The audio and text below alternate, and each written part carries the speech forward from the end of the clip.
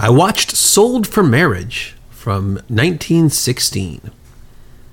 It's directed by Christy Caban. His name was William, but he went by his middle name, I guess, or a nickname maybe, Christy. William Christy Caban. Came out in theaters on April 16th, 1916. There's not a lot to this film, really. It's a fairly simple, straightforward movie. Although I guess it's important to keep in mind that I've been on kind of a run of really solid films lately. And so, all things considered, this one isn't half bad. It's just that compared to what I've been watching, it's not quite up to snuff. But compared to the average films of its era, I think it's probably a little bit better than average. But again, stacked up against some of the recent entries, it's somewhat lacking.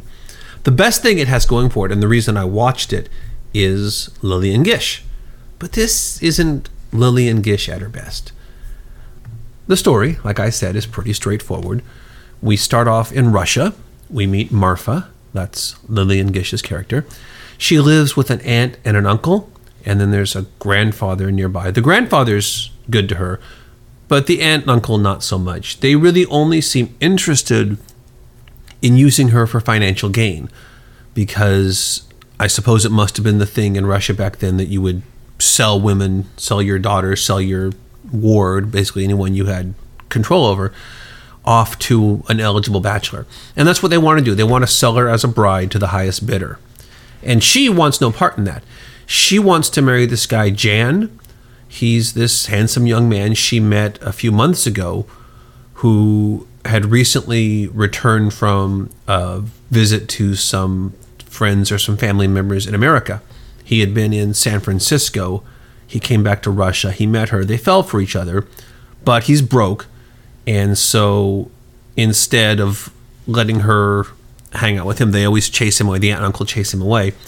They sell her to this really repugnant fellow. He's jokingly listed as the most eligible bachelor in Russia, but he doesn't seem like a very attractive man. He's sort of a short, stout, unattractive alcoholic. The best scene in the film is actually when he approaches Marfa. She's sitting in this little forest area with her friend, and she grabs his vodka bottle and starts beating him with it and chases him away. And she makes these really great, very modern facial expressions. I think it's one of the better sort of facial acting jobs I've seen in pretty much any silent film. Gish was definitely a very skilled actress. And I actually copied or cut and paste whatever I've included the scene I'm talking about in the written post. It's public domain, so you're not pirating anything. We're not breaking any laws here. You can watch it and see if you agree. It's the first time I've shared a clip from one of the movies I've watched, but maybe I should do that more often. I don't know. I tend to not, because I'm doing this because I've already seen the movie, but maybe if people are actually reading these things, let me know in the comments below, and I will possibly put more. Anyway, the marriage day arrives. Marfa refuses.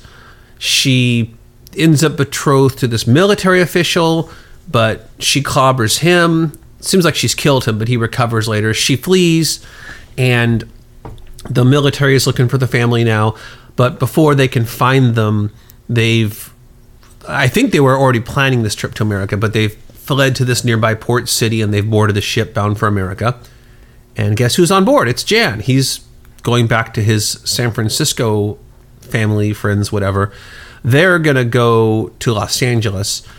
And of course, the family still wants to profit by selling the daughter or the niece. So they keep them apart. And when they arrive in California, they trick him. They leave him in San Francisco. They head to Los Angeles. He didn't know they were going to go to LA. I think he thought they were going to stay in San Francisco. But he finds out from another Russian person on the ship that that's where they went. So, being in love, he heads to LA, and he's basically just kind of wandering the streets of the Russian part of town looking for her. Jan, meanwhile, has again been sold off to another bachelor. She escapes out the back window of the house. She finds a policeman. There's this... They've shown us that in the Los Angeles paper that they're cracking down on Russian brides for sale. But since she can't speak English, she can't communicate to the officer. So he ends up bringing her back to the family. And it seems like everything's lost. They've got the priest there. They're about to do the ceremony. Jan shows up, but he realizes he's no match for the entire family. So he goes out and finds the police, and he's able to communicate to them. So, of course, at the last minute, the police show up. They've been cracking down on these Russian brides for sale, and so they're happy he has alerted them to one in progress. And the entire corrupt family ends up in jail, which leaves Marfa and Jan finally free to be together. And that's Sold for Marriage. And again, it's not a bad film, but it's nothing special. I don't know that I'm going to watch it anytime soon, but you never know. I may decide I want to see it again. I have it on a DVD, so I can if I want to. It is the first of Christy Caban's movies I've watched, and I looked it up. He actually directed 167 films. His career it spanned 1912 to 1948, but I don't have anything else of his on my list to watch. I've got a couple he co-directed, so I'll encounter some of his work here and there. It's most notable the 1925 blockbuster epic Ben-Hur. Fred Niblo is the credited director, but Caban is one of four others who co-directed but didn't get credit at the time. And then I think there's another, I forget which one. It's another one of those like The Big Broadcast or something. It's one of those sort of Hollywood extravaganza pictures. But anybody who's listening and is a fan of Christy Caban and wants to recommend a film I should watch, let me know. I'm always adding to the list. I'm going to try to cap it at 3,000 movies, but I don't know. I'm getting close to that, and it just keeps growing every time I discover some new movie I think belongs on there. Nonetheless, I'm open to suggestions. So, and again, I know I've missed a lot of important films. And honestly, if you want to look at the list and recommend anything, I'm all ears. The list is available to all paid subscribers, which is nobody at this point. But I'm sure I will give it to anyone who asks nicely. So if you don't want to, I understand not wanting to pay for this, but if you'd like to see the list, let me know. And then you can tell me, oh my goodness, you left off this important film, and maybe I'll add it to the list. Next, I'm going to watch Shoe Palace Pincus from 1916, directed by Ernst Lubitsch.